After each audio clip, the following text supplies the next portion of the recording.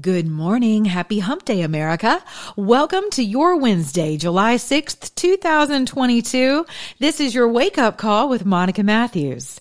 For all the grief Governor Ron DeSantis receives for practicing constitutional law in the great state of Florida, no one can fault him for this piece of legislation, which I believe every state in the union should pursue and enforce today.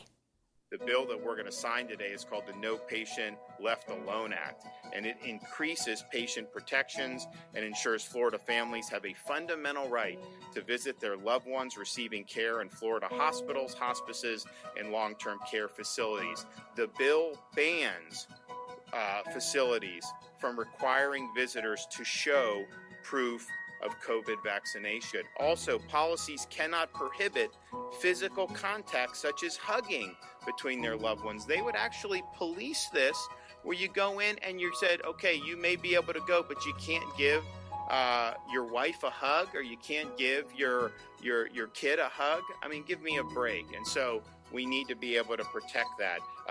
This ensures families can be there and patients can have their support system around them when it matters most. So what are the costs of loneliness?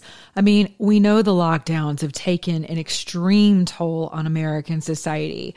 And while working from home may have positive bottom line effects, but what are the costs to society? So today on Life, Love, and Liberty, I want to explore the economic and health benefits of community and relationship. That's right, the economy of God. That includes fellowship and human interaction. So be encouraged. The God of hope is alive, and hope is the strategy. Coming up today on Life, Love, and Liberty. Subscribe to my podcast at Spotify, iHeartRadio, iTunes, Stitcher, Pandora, and many others. Also sign up for my newsletters at monicamatthews.com.